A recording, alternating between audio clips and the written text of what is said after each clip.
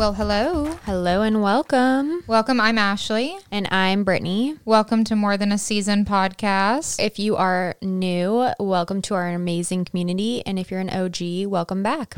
Yeah, thanks so much for choosing to be here. We know there's a lot of options, so we appreciate you taking the time to listen to us.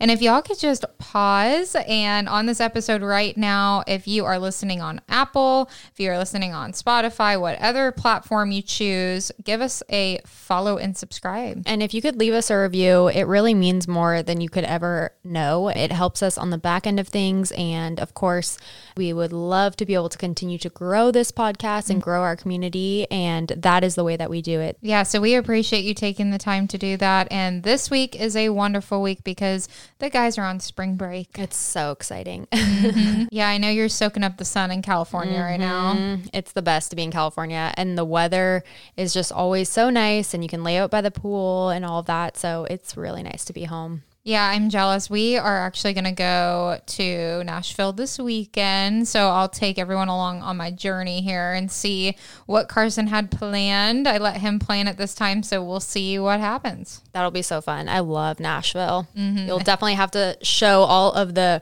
restaurants that you guys go to and the bars and all the fun stuff that you guys end up doing because it's a fun time there. Yeah, I definitely packed the flat brim hat. I'm ready. Yeah. And the boots. Yeah. Got to have the boots. You got to have the cowboy boots. Yes. The white boots. Did you pack your white boots? Oh, I packed the white boots. Yeah. Got to have the white cowboy boots. Yes. And last week, if y'all tuned in, we did something different. Yeah, it was really fun. We ended up getting to dive into our first ever episode of our crime and sports series, which we are going to be starting. If you didn't listen yet, you can still do so. We're going to be doing that every month, and we will be trying it out and seeing how you guys like it. We like to switch things up a little bit, see what you guys like, see what you prefer. So if you ever have an idea and you ever want us to talk about a certain topic, definitely reach out because we're always looking for new ideas. But if you have a crime, it doesn't have to be murder. I mean, I know we all we're murder junkies over here, but it doesn't have to be that. But if you have a crime in a sport that you think we should dive into,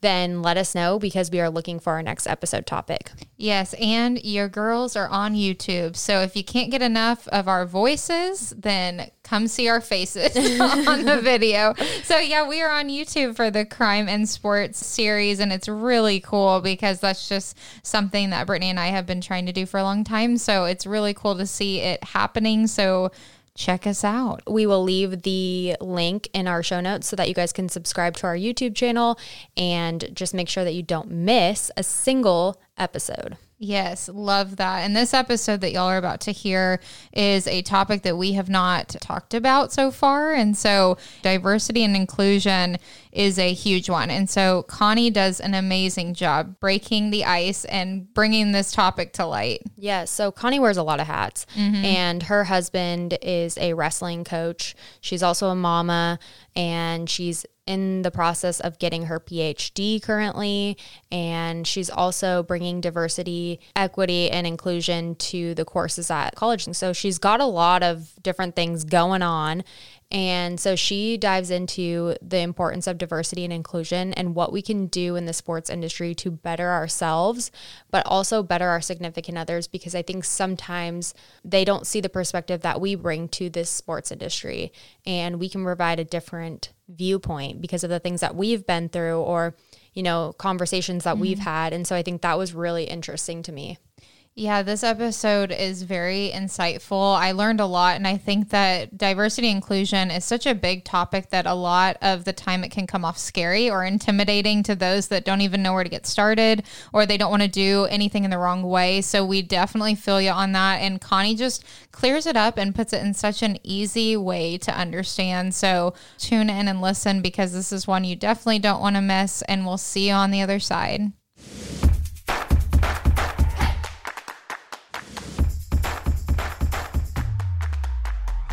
We are so excited for this episode today. We are. We have been trying to find the perfect person to talk about diversity and inclusion. We know it's a huge topic and we've gotten a lot of requests for it. So we've been digging around trying to find this person. Yeah, we're so excited to have our guest on, and we're not going to waste any more time. We're going to throw it on over to her and let her introduce herself. Sure. Hi, ladies. I'm so excited to be here today. So, First off, I'll say I don't know if there is a perfect person to talk about diversity and True. inclusion, as we're all going to have different perspectives and different experiences with those. And I'm sure after today, we'll have some more clarity even on how we can go about continually investing in diversity and inclusion and equity and justice, which is part of my life's mission, honestly. But I'm Connie Skinner, and I reside on the south side of Indianapolis with my husband and 4 kiddos. I have 4 kids under the age of 11, 3 older boys, 11, 9, 7. And then my princess, the baby, Noelle, she is 5. My husband is a health teacher and the head wrestling coach at one of our local high schools here. This is his 6th season here, but his 12th season as a head coach and 13th season coaching overall, but he's been in wrestling his whole life. And then for me, I am a PhD candidate studying higher education at Indiana University. And a candidate means basically I've completed literally almost every single steps of my program except writing my dissertation. Wow. And that's a whole process. So I'm just taking my time on that as a mom and a coach's wife. The investment is pretty intense when it comes to a PhD program. Yeah. Actually, my background education wise, I have a bachelor's degree in communication, and that really led into my involvement and loving of sports because I had an internship at Purdue University for sports marketing. I have 2 master's degrees. One is in sport pedagogy and administration. So that's the studying of the science of coaching and sport, and a master's of public health. And so that has led me to my current full-time position at Indiana University School of Medicine, where I am the curriculum design specialist for our faculty development team. And my focus is in designing educational programming, development materials for faculty on diversity and inclusion. So that's a little bit about me. And then on this side, I have a side hustle too, which actually has gotten me through the isolation that comes with being a coach's wife. And I work with a clean beauty company called Beauty Counter. So awesome. That's in a nutshell, all the things. The fact that you just said on the side and you had like 7,000 things and then you're like, and on the side, I'm like, oh my gosh, I feel like I would be a mess, and you are just not. You're so well put together. So we are so happy to have you here, and we're happy to kind of dive into all of your experiences. I want to talk about like when you first got into the wrestling industry. We've only interviewed one other person in wrestling, and so we want to kind of dive into that first and kind of talk about what your experience was like and how that has been for you so far. Sure. I'll be honest. When I was younger, my husband is going to kill me for this. But he knows. When I was younger, I had such a misconception about wrestling, and it was primarily appearance, right? I just was like, who are these boys rolling around in these like Speedo looking things with straps and just rolling around on a mat? And I had no idea what I was looking at. And even in high school at the time, I had a boyfriend who wrestled, but I never went to any of his wrestling things. So I had no idea what was going on. But then I get to college at Purdue. And at the time when I was doing sports marketing internship, I was working with women's soccer and women's volleyball, and I did some football stuff. Football was intense. I think you guys would probably know. But when it comes to marketing and stuff, being on the sidelines, managing when the cheerleaders can go, when the band can go, when can we run a commercial, that was like kind of me and my team. And I said I was never going to date an athlete because I did not want it to interfere with what I was doing, where I was going. And yeah, that didn't work out. I ended up meeting my husband at a party of one of my intern colleagues. And that evening we just hit it off, and I'd never laughed harder in my entire life than when I was with my husband's name's Nick, then with Nick. And from that moment, I thought to myself, first of all, wrestlers, okay, this is college me, but wrestlers are very good looking. And physically, my soon to be husband was like a god to me. I just remember seeing him at one point and be like, oh my God, I didn't know men were made like this.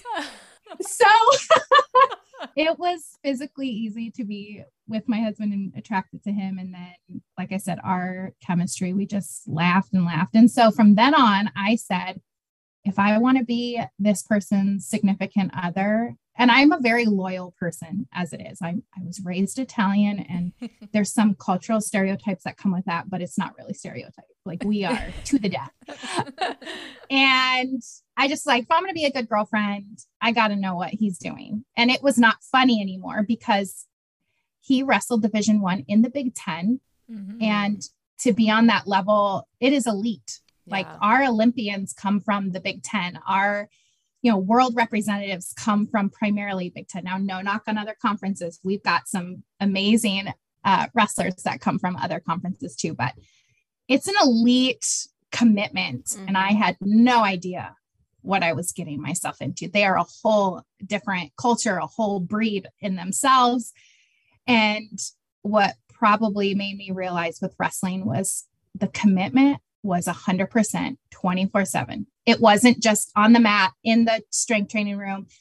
These guys were maintaining their weight or trying to maintain a weight and still had to wake up at 6 a.m. for a workout, go to classes while they were hungry, take a test while they were starving, and then also think what you're eating, how you're acting, how well are you sleeping. It's a 24/7 commitment. Yeah. So from then on out, I went to all of his stuff. And I, to this day, remember watching the first ever, and I didn't know terms at the time either. I was like, oh, we're going to a game. And my then boyfriend died. He said, don't ever call it a game. It is a match or a duel. We don't play either. We don't play wrestling. We don't play sports. We freaking wrestle. And I was like, okay. Sorry. And then I go to this duel.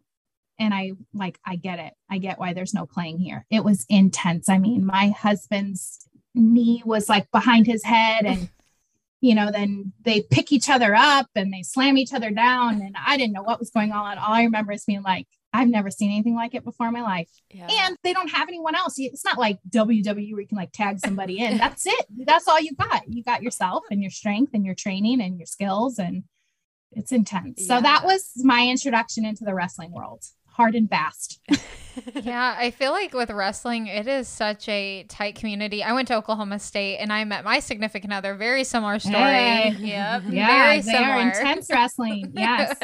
But he was on the football field. I did the marketing internship, and I was the same way. Never dating someone in the sports industry, and then boom, it happened. So I get it. But I will be quick to say that wrestling is so intense, and I do think that it takes a lot. And from the outside, for those that are very new to wrestling and the concept it is, what are some misconceptions that like people think about wrestling or the lifestyle that you're like, that is not right at all? I guess I can really only go off of what I hear now. Mm-hmm. I mean, one of them is exactly how it was like for me in high school. I was like, who are these boys rolling around? I didn't know. There's also this misconception that wrestling is a dangerous sport. And I'll counter that with, it is a very physically demanding sport, but we actually in wrestling have significantly less injuries than most other sports, because of the training that's involved with wrestling, which is you have to understand how your body moves. It's like an art in a way. I envision if we were to train a wrestler and get them, how they say like some football players, they'll do ballet, but also for football, an amazing training is wrestling because of the body awareness and having to truly understand how every bit of your muscle memory works together to keep you safe. And a lot of times in the sport, what your body will naturally do to protect itself is exactly what you should be doing in this sport. What you might see from the outside is like if somebody's trying to pin somebody else and it looks like their shoulder is going to come out, or I've seen a lot of like elbow dislocations or things where you're like, that shouldn't happen. But those are extreme. And I really do say I don't see it all the time. It's not a quick thing. So it's not dangerous. If you have the right coaches that teach you the skills that you need to be a good wrestler, it's not dangerous, because you should never be pulling somebody over. If you really feel like your shoulder's about to pop out, your coach will tell you like, get on your belly. Like, don't just fight it, because you're going to hurt yourself. And maybe another misconception is like, these athletes are starving themselves. Yeah. And I used to think that. I really did. First of all, in elementary, it is unhealthy for kids to be cutting weight or making a certain weight. My husband's philosophy is very much so, if your son or daughter weighs 60 pounds this weekend and 65 pounds next weekend, we may, of course, want them in the lighter weight because they can be more physically competitive. However, please let your kids eat. Let them sleep. Let them drink water. They're kids. Okay. And then as you get into high school, what I know, at least with what I've experienced, is if you see a wrestler who is like, I'm cutting weight, or I can't eat today, or all those things, there's a couple things happening. One is they just aren't given the tools to do healthy nutrition and weight management. But two, I believe that our nutrition and health industry, not health industry, our food industry markets things to kids that they should not be having. And I don't mean that to like be judgy in any way. Out there, moms, please listen. My kids eat things sometimes too, but sugar is so addicting. Yeah. And so we've got wrestlers who are normally healthy at a certain weight, but they'll go and eat fast food, drink pop, have candy, all the things our body isn't meant to process. And then all of a sudden they're like, oh crap, I'm like 5 pounds overweight and I got to weigh in 2 days.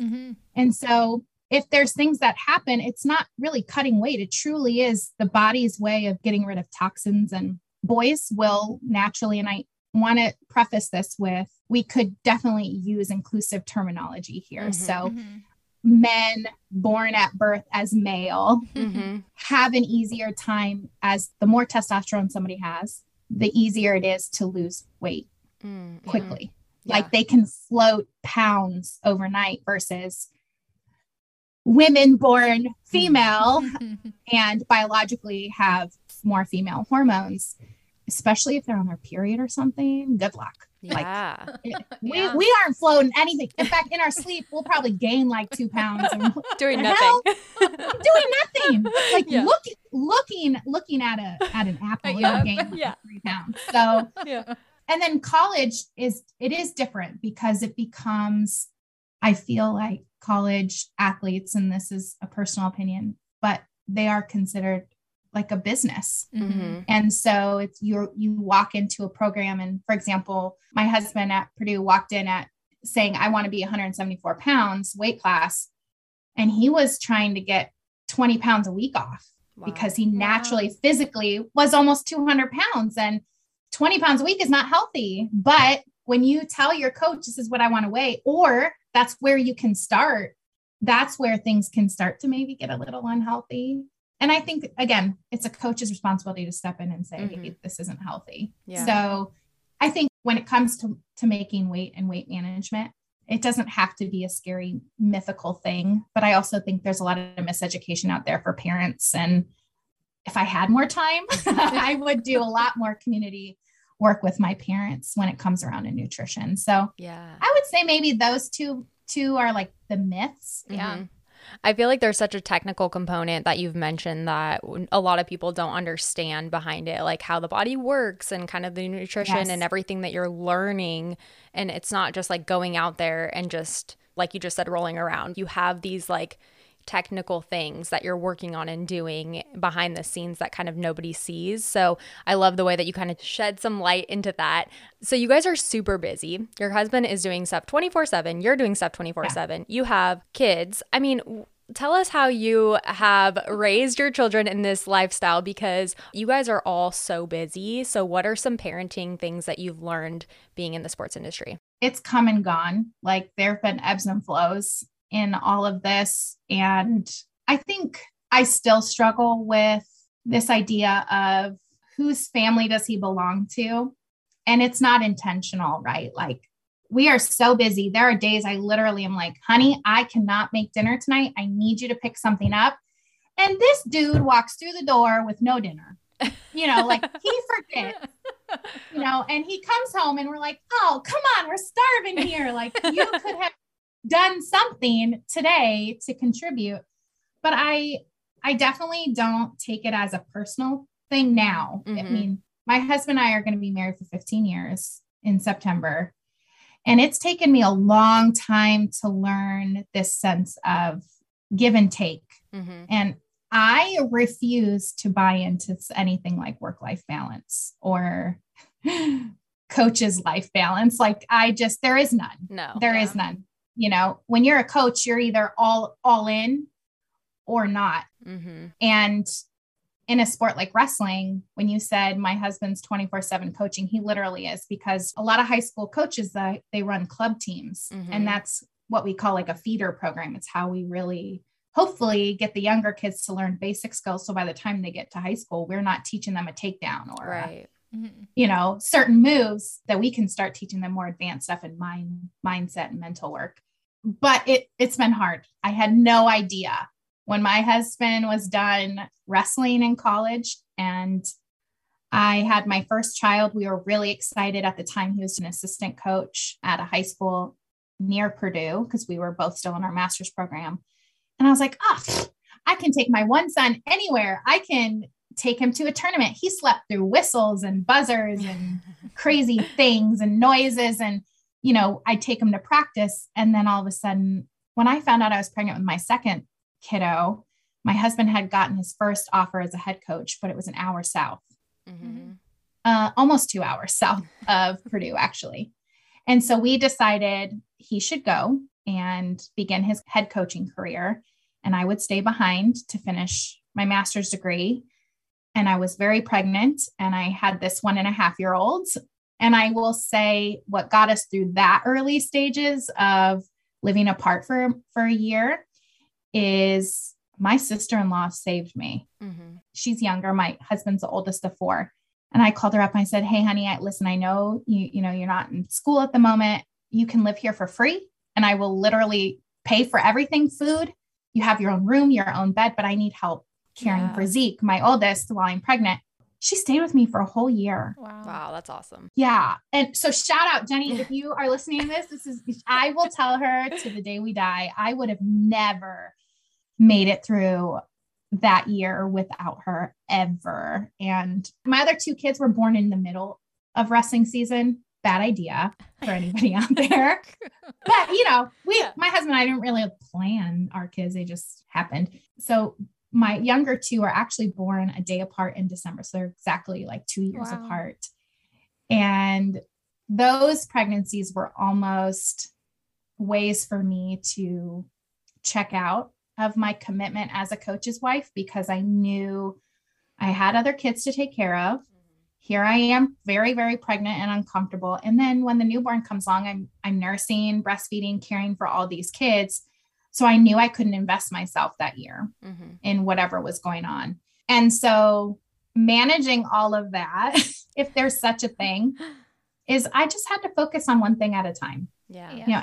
Anytime I was doing something, I needed to focus on it. I decided to start my PhD program in between the second and third child, and knew that when I was at school, I was fully committed at school, which meant I had to make sure I had the best childcare so I did not worry. Mm-hmm. So if it wasn't a family member, I was very picky on daycares, and just feel like I've been so fortunate to find childcare, one that we can afford. As a teacher, salary makes pennies, and a coach's salary, which is less pennies. And I didn't make very much either. I was teaching. I taught some courses both at Purdue and Indiana University, but not a lot of money. Mm-hmm. And so we just said, as an investment, I was going to take out student loans for myself. Mm-hmm. That was going to pay for childcare. But a lot of it was give and take. I made a lot of sacrifices, and I still make personal sacrifices. And I'm not saying it's easy. It's not flawless. It's really hard to say, I know I need to write today for my PhD, or I know I need to work on this project for work, but my husband has the state tournament this weekend and because kiddo's sick, and this is just what I got to do. Yeah. Mm-hmm. But that's today. So it was, it's just been a process of ebb and flow. Your honesty, though, is just incredible, because one of the things that popped in my mind when I was listening to you speak is that not once did you quit school for yourself. you had all these factors going on. You had all these things thrown at you, just like life things. And we completely know that even though we're newer to the industry, that it's all about give and take. There's not really one cookie cutter answer of like, this is how you make it work and you survive. But I think that it's amazing that you never quit on yourself for like what you wanted to do, whether you're master or what you were doing for your PhD. And I think that's just an incredible thing that you did. And diversity inclusion is such a huge topic. Brittany and I have been wanting to come on and speak about this because in the sports industry, it's huge. So just tell us a little bit about what you've learned so far, just with that education piece of diversity and inclusion. Okay, so I was born in Chicago and at a young age was raised by my grandparents. When my mom was ready to care for me, we ended up moving to Southern California, Los Angeles.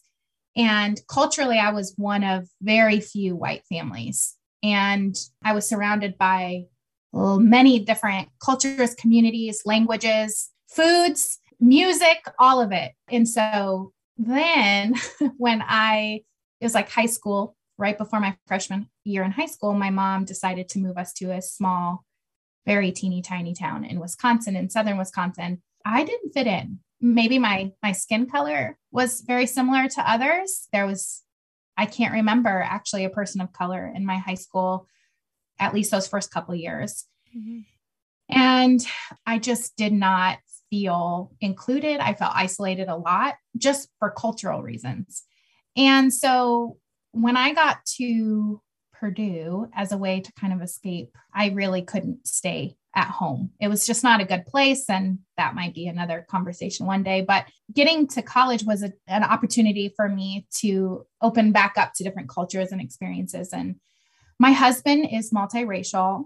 And so my children are also multiracial. And kind of having this idea of what I thought I understood about culture and identity, there is not one definition. There is not one clear way of identifying any of us. You know, I think that started also with when I was teaching women's health at Purdue. I remember having so many conversations with young women about sexual orientation and the fact that it's not just gay, straight, bisexual. It is a scale of identity, and you can be straight but also be very sexually attracted to the same sex. So it's this idea of identity, and then having multiracial children made me realize that there's so much inequity when it comes to serving populations that are generally underserved. And by that, I mean years, centuries of oppression. And I'm going to try to do this justice as best as I can. But as a white woman, I own my privilege. I absolutely own my white identity and the privilege that comes with the color of my skin. And by owning it, I don't mean I'm like, hey, I'm better than anyone else. I'm owning it by knowing what comes with it. Right. And to not abuse those types of privileges. And you can do that really easily if you're not being consciously aware. And I think in the sports industry, what I have come across the most is this unconscious bias towards race, towards gender, towards sexual orientation, towards religion, towards age is huge. There's so much that we just unconsciously we make quick judgments or we think something. Some of us are not really good at not saying anything before we think about something. And we forget that sometimes these unconscious bias and the decisions that come along with it, whether it's intentional or not, we all do this. I mean, we have unconscious bias about everything, whether color preference or what we decide to wear today. I mean, it's really a safety mechanism in a way for our brain to not be so taxed, but without truly being like, God, I messed up, or like, I shouldn't have said that. We need to own that we have been part of a system that is hurting another group. Right. And how do we change it? I think when we often talk about diversity and inclusion, I'm going to challenge you both to think about using the language justice in it as well, because we can talk about diversity initiatives. We can talk about being equitable or being inclusive, like who are we interviewing or who's being marketed or how are we serving all of our identities. But if there's no action behind it, I'm sorry, like at this point in 2022, what's the point? We have to put some action behind it. And so justice is the action component. It's what are we really doing to be socially just? And so I do that in a lot of different ways. In our school corporation, we have some of the largest refugee populations for Burmese Myanmar area, and they're the Chin population, how they identify. And there's like 60 different dialects of language, of the Chin language when they arrive here and become housed here. And then we also have a Nigerian refugee population and most recently Afghanistan refugee population. And so we have 90 different languages. We are one of the most culturally diverse school corporations in the state. I can't speak on a national level. I'm not as familiar with those, but our diversity is large and wide. And so with our wrestling program, I'm always asking my husband, hey, we know that our Chin wrestlers, they are very much so religiously driven. Christianity is their religion, oftentimes Baptist. And I'm like, how can we include them in what we do? And currently, a lot of the cultural groups aren't necessarily interested in having my husband in anywhere. They are we're going to take care of ourselves and this is what we're going to do. And we respect that. But my husband is always offering, hey, do you guys want a free wrestling clinic, at your church? Or do you want to have a cultural day where we bring in foods or talk about your holidays? Or like, he's constantly asking, and I'm always asking too, is like, what can we do? How can we make you feel more involved? Considering wrestling is a, 7 days a week kind of sport. And so we have parents who will tell their kids they can't wrestle because they have church on Saturdays. And we wrestle on Saturdays. So it kind of stinks for the sport because of course we would love to have everybody come and wrestle, but then they also have their religious commitments. So that's like one very small way. My husband's always trying to learn how to pronounce names correctly. We are all given names. Everybody out there, I hope you're listening to me when I say this. Ask somebody how to say their name and truly practice it with that person. It makes people feel so loved when you're like, no, that is your name and I want to get it right. I don't care if I don't know how to pronounce it. My husband will come home. It is the cutest thing. He's going to make fun of me for saying this, but he'll come home with his roster for class and he will practice saying their names over and over and over again. So he knows that when he goes into the classroom the next day, he can confidently call on them or have a conversation where they aren't like, whatever, just call me whatever. And Nick's like, no, this is your name. You're given this name, Yeah. There's just a lot of different practices we can do. But for example, my husband's studying those names and truly asking and engaging, how do I pronounce your name? What makes you feel good when I say your name? That's part of justice. Diversity would be like, oh, I've got these Chin students and I welcome them, but I'll try to help them. Inclusion will be, let's get everybody involved and everything. But really justice is, what are we doing? What's the actions behind providing, equity for our student athletes? So in higher education, what I do now in the med school, it's very interesting for a school. And I don't mean my institution, but medical colleges around the country. For it being 2022, we are just now being like, gosh, we don't have a lot of images of people of color. For example, eczema is going to look very different on a lighter skin tone than it will on brown or black skin tones. And we are just now being like, this is necessary. It's needed. This is what we need to do. And so, equity would be finding those images, putting it in, but justice would be, let's hire somebody of this identity who can benefit from using their images here. It should be standard. Right. So a lot of it is, like I said, recognizing your own privilege and having conversations. We're so afraid to have conversations. And we shouldn't, but we got to own our shit sometimes, you know? Right. The unconscious bias that you mentioned earlier, it is definitely something that Ashley and I have both talked about as well. Just you kind of realized in the past couple of years, which is really sad to say, that this is now just coming to light and coming to a head. And, you know, you grew up one way and you just didn't even think anything about it. You know, you kind of just were in your own bubble. And I think now just starting to realize that, oh my gosh, I am really privileged and I didn't even realize my privilege. And that is the unconscious bias part of it. It's like, wow, this was going on all around me and I just didn't even take myself out of my own space. And so, like you mentioned, I think having those conversations and learning and growing is how we're just going to continue to move forward. It's not going to happen overnight, but it can be intimidating for some people. And especially I feel like in the sports industry, you know, they're shifting, but it's taking a little bit of a slower time than, at least for my experience. I work at a university as well, and I think things are happening faster there than sometimes they happen in the sports industry. And for somebody wanting to take that like first step and being nervous about like, I don't want to do something wrong, but I want to kind of change my mentality and I want to move forward. Like, what's that first step? Okay, first step would be you need to slow down. You know, like when we're having conversations or when we're deciding what to buy, who to buy from, where to buy it from, when we are deciding maybe which one of our athletes we want to support or which program we want to stand behind. I think like in wrestling right now, with us trying to sanction girls wrestling, which we're so far behind. We have so many female wrestlers here in the state of Indiana. In fact, our Olympic team is majority, women's wrestlers are from Indiana. I mean, it's so cool to see it, but we still haven't sanctioned it in high school. So even things like investing in women-owned businesses who make women's singlets. But when it comes to your unconscious bias, the first thing you need to do is slow down. You really need to take the time to slow down. Why am I thinking this way?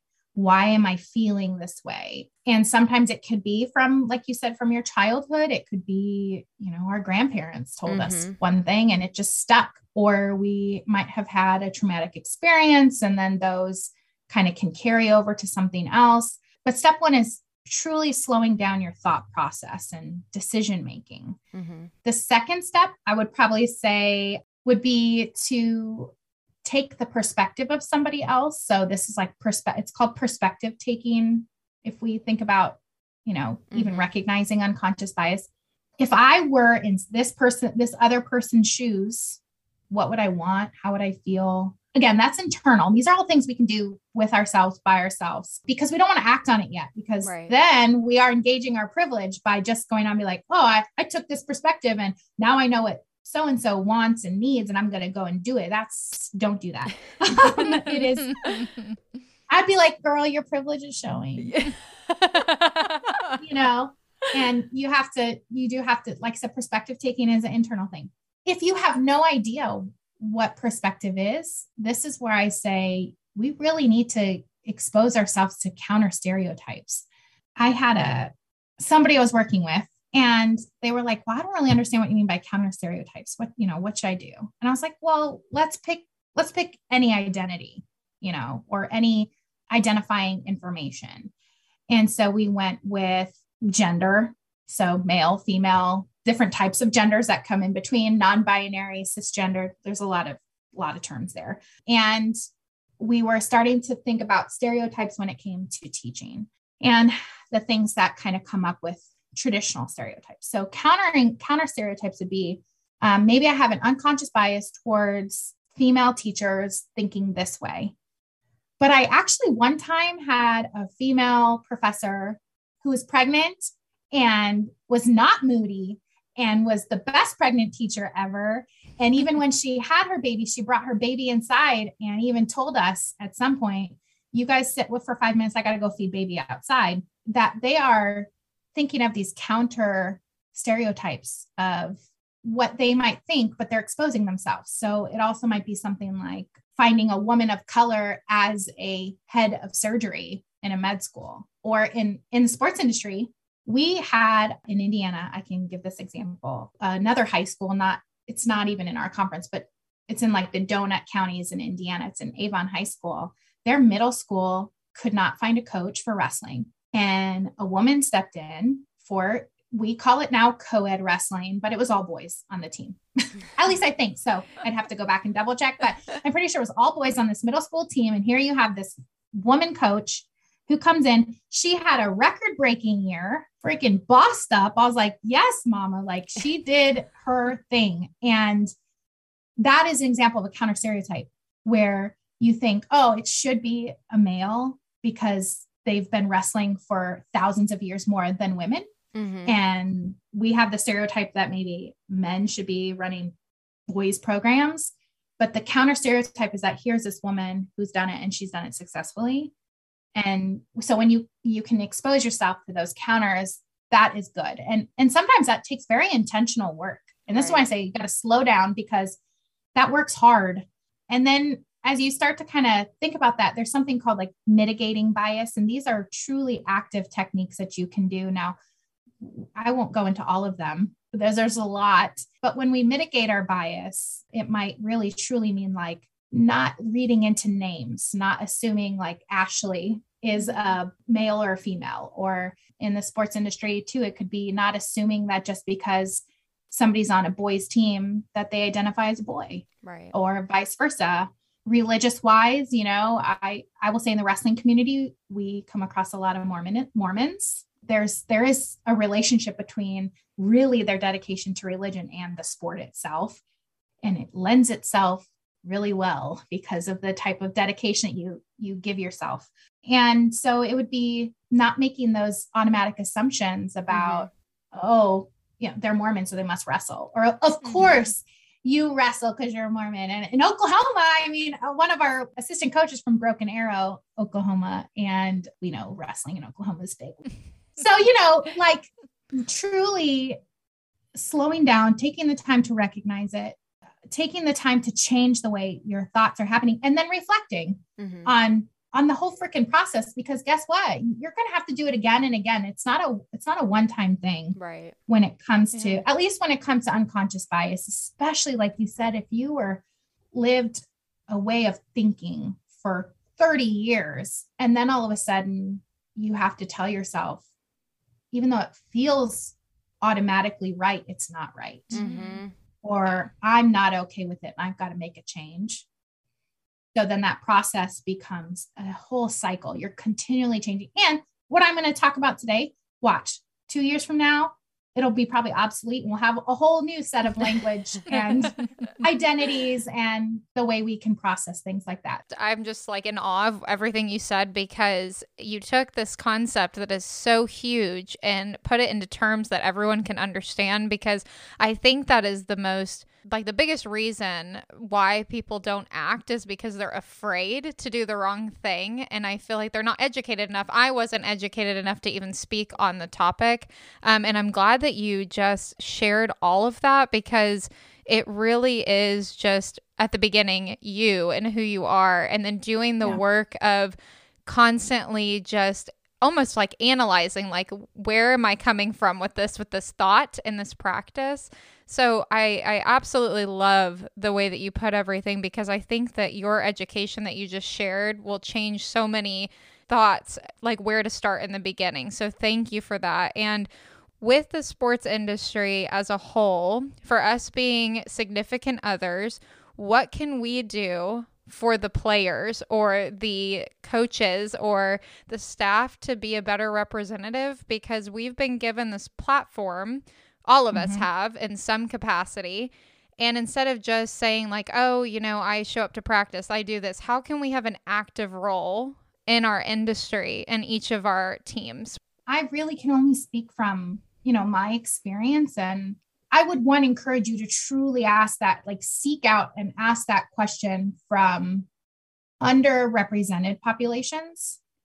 So there's this term called intersectionality, and I don't know if you've heard of it, but it's truly where these identities that have traditionally been oppressed, let's just say in American culture, and they all intersect. So it'd be like female, woman of color, English is their second language, and comes from, maybe they're agnostic, have no religion. And so all of these intersect in a way where they're all going to have their own different perspective. And So my act of justice to you, my call to you both would be really seek out these answers from others who are not like you or who don't identify as you identify. So that's number one. And I think as significant others who are supporting our coaches, my husband I know everything and I will give him ideas on coach. He's like, so you don't think I'm a good coach and I think I know more than you. And of course I do that. We have to remind our significant others sometimes when they're wrong. Mm-hmm. And I don't mean wrong, like right or wrong. I mean, literally when it's just not okay, when something happens or when they say something that's not okay, or when my husband's home around my kids and, how he talks in the room. I don't want him to talk like that around my kids yet. Like, just like, let's not do that. But we have to kind of push our significant others to be better versions of themselves. And so I'm asking my husband, like, how do you envision your legacy? How do you envision when you're done coaching? I don't think he can even fathom that idea yet, but I'm constantly dreaming about not him getting out of coaching, but truly like him being able to dedicate himself to maybe like just me or grandchildren. And I'm like, oh my God, if he could give me the type of attention he gives wrestling and his wrestlers and his parents all the time, oh my God, like we would be like in love for the rest of our lives. But there's been times when he's come home and he said like, this has happened. Or as a coach's wife, there have been things that I have seen or heard. For example, I'm a curvier woman. Okay. I identify as big. Like my daughter will literally be like, oh mom, you're fat, but not in a bad way. Like she truly is like, oh, you're just fat. And it is an identity, and I will tell you right now, I'm okay with it. And in our house, we love curvilicious women. Like that's what we just talk about it. We also love all body types, we are a body inclusive home. And so I take pictures for our wrestling team. It's something I do for our families. I don't want our parents to have to come to these tournaments that are all day long and worry about if they're going to capture something. And so I take pictures and I love doing it. But I remember sitting on the side of the mat and another team's kid kept getting in my way of taking pictures because, his teammates wrestling too. And I was like, excuse me, can you not step in front? And I'll never tell a ref that because that's their job. So I get a lot of ref butts in my pictures and like everything else. But these kids, and I'm like, I'm obviously sitting here. I'm a bigger woman. You obviously see me. So can you, I didn't say that. I was like, listen, don't. And he goes, whatever, fat bitch. And I just remember in that moment, I didn't go red, but I felt like it. And I stood up in a split second. I had to remember to say, don't start anything now because he's coaching and it won't be good for this kid. And he's just not good. I stood up and I turned around and I said, you will never call me that again. When my husband is done coaching, I will talk to him. We will go talk to your coach. And if I have to find your parents in these stands, I will. His face went red, like just red. He knew he was in so much trouble. And I bring this up because when my husband was done coaching, we're done celebrating our kiddo and it was all great and grand. And we went back to the stands and the assistant coach was standing there too. I said, hey, this kid from the school was very rude to me. And he's like, what did he say? And I almost didn't want to tell him. I was like, oh no, this is not going to go good. And it's not even the fat part really, but the fact that kid used the word fat to try to hurt my feelings. I was like, you have no idea. You are not hurting my feelings. I love my body and what it has done. But I told my husband, and my husband and that assistant coach, like literally ran over to that other head coach and said what had happened. And I see this playing out in my head. Like, I don't know if my husband's going to go to jail today. Like, I don't know, it's not going to be good. Here's where I say we can step in, right? Is that head coach came over to me and I said, this is what your kiddo said. And it's not okay for many reasons. I'm happy to talk to him about it. If he wants to learn why he, one, shouldn't call anybody that in the first place, but two, be disrespectful, three, call me the B word because he's being derogatory towards me, we can have this conversation. I'm cool. Let me educate. I don't think a lot of parents or moms or coaches' wives may do that, but I'm happy to do it. And he was like, okay, wait 1 second. Went over, grabbed the kid by the ear, drug him across this whole tournament gym. And I thought, oh, I hope if these kids' parents are here, they're coming too. They're coming. I just know it's happening. He comes over here. This kid looks like he's going to cry. And I just looked at him and I said, you and I are going to have a conversation. When's your next, when are you wrestling next? And he's like, oh, I don't have like 50 bouts before I go. I'm like, take a seat. Like, let's talk here. And so we ended up talking. And by the end of the day, I said, also, listen, I'm going to talk to your parents. So now that I know you and I know your coach is not okay with what you did, I'm going to talk to your parents. And then, he actually said to me, he's like, I don't think you talking to my parents isn't going to change anything. And I realized in that moment that these kids learn from their parents and how their parents talk and communicate. And I knew that before, but it was almost like, now I see it's not that he doesn't want me to talk to his parents. He's like, good luck. Yeah. Like, yeah, I'm kind of a jerk because my parents are kind of a jerk. And I'm like, okay, cool. Luckily, I mean, it's a school that we see often throughout the year. To this day, I still talk to his parents. I'm like, hey, how are you guys doing? Like, what's going on? And what I'm doing is I'm trying to really counter the narrative of like the way we communicate to people. It can be hurtful. The way we talk, the way we think, the way we do things. Like I said, that kind of like unconscious deciding to do things because we feel like it's safe and it's comfortable. Mm-hmm. But as significant others, we also have to challenge not just the athletes, we have to challenge our coaches because they are always leading. Somebody's looking at them always. And I even noticed that with the girls in our program. They mentioned to me the other day about my skincare and like, oh, Connie, your skin is glowing. I'm like, thanks, girl. These young girls, they're all into like things that I have no idea how to do those things. But they mentioned something about, oh, it must be Beauty Counter. And I realized in that moment too, that how do they even know that? Like, I don't share it with them. I don't talk to them about that, but that they're looking at adults always. Mm-hmm. And college sports are no different. Professional sports are no different. How the coaches act, our athletes are going to act, and the way our coaches, what our coaches invest in, our athletes are going to invest in. So I think part of our jobs as significant others is truly to coach the coach. Mm-hmm. And what better person to do it than you when you absolutely adore and love this person, want them to be the best version of themselves. So that's the way I look at it is and he doesn't like it. When I say stuff, he's like, I can say whatever I want. I know how to coach these kids and blah, blah, blah. And then of course, 2 weeks later, he comes up with this great idea. And I'm like, oh yeah, wow, that's great. Cool. Good job. Yeah. Yeah. I love that. That's the important part is we're able to provide that perspective that they don't have. And sometimes they're so in the zone of what they've always done. And they are, masters of their craft, which is obviously amazing, which is why they are where they're at. But we're able to provide that perspective that they can't get sometimes. And I love the way that you put that because I think that's on us. We do have that role and it's amazing that we can choose to do that. So we just love everything that you've said, but we have one more last question. So if you can go back in time and tell your younger self one thing that you've learned that would help you today, what would that be? So I'd probably write myself a book. I don't think there will ever be enough time for me to talk about who I am today from where I came from. So first of all, my biological father, I didn't have one.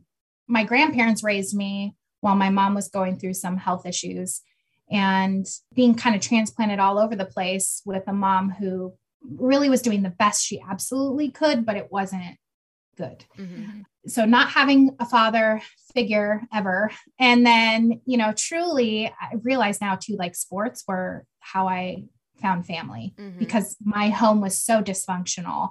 And then I had a sister who was 10 years younger than me, and I pretty much raised her the best that I could as a child. And so sports were my way of doing these things. And I look now today in my marriage is I never had a marriage where I was like, that I saw regularly, not even like my grandparents were married forever, but they bickered a lot.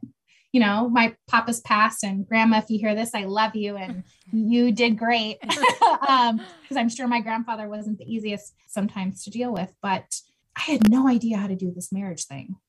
And I knew marriage wasn't going to be easy, but I was like, oh, if you love somebody, it'll all work out for the best, or I thought this idea of in order for a marriage to work, you had to constantly not change yourself, but definitely like give in to things. And through the course of our our marriage, I look back now and wish I truly would have been who I am today then, and allowed my husband to decide if that's who he was ready to marry and commit to. Because through things that have happened through our marriage, I have learned that I cannot second guess who I am in our marriage, not to a coach, not to somebody, like you said, who is literally knows everything about everything and who is constantly having to really put his love and energy into a community that doesn't have it. So a lot of our athletes don't have what he would, think that's good for them. And I just kind of sat back sometimes and didn't speak up for what I needed or say what I needed. I just assumed that he knew because he said he loved me. Therefore, he knew that, I needed more attention or I needed this and this. And I will never again assume what somebody needs when it comes to taking care of me. Our partners are not mind readers, and we can't expect them to know what we need if we're not telling them. And by getting pissed off or angry and be like, I told you I needed you to help me with the dishes 2 weeks ago, and you've only done them once, my husband needs to be reminded every single day. And I have learned now that's not an intentional thing. He never, ever set out to ignore me or not take care of me or any of those things. It's truly that his mind is mentally taxed every single day. And while I hate being an afterthought sometimes, at least I know that if I put it in his ear that that's what I need, and then he chooses not to do it, that's a whole nother argument, But if I don't actually tell him what I need and what I want or who I am or what I want for myself, if I don't allow him to be part of my dreams, he won't be. Right. He won't do those things. Yeah. So that's what I would tell myself is that from day one, just be who I am and ask for what I need up front and let him decide then if he wants to keep going. Yeah. Well, Connie, thank you so much for coming on. I feel like we have learned so much from our time together, and I'm sure that our audience has absolutely loved listening as well. And if anyone wants to find you or ask questions or just be a part of your journey, where are you on Instagram? Yes, I'm on Instagram, Counter with Connie. So COUNTER with Connie, CONNIE. I'm an authentic person. I'm an open book. So if you ever have any questions or need anything, let me know. Awesome. Well, thank you so much. Again, we really love talking with you. And to everyone that's listening, we'll see you next time. Bye. Bye. Thanks. Thank you so much for listening to this episode on More Than a Season Podcast. You can follow us on Instagram at More Than a Season Podcast for the latest updates. If you've enjoyed this episode, please download, subscribe, or leave us a review on your choice of platform. See you next time.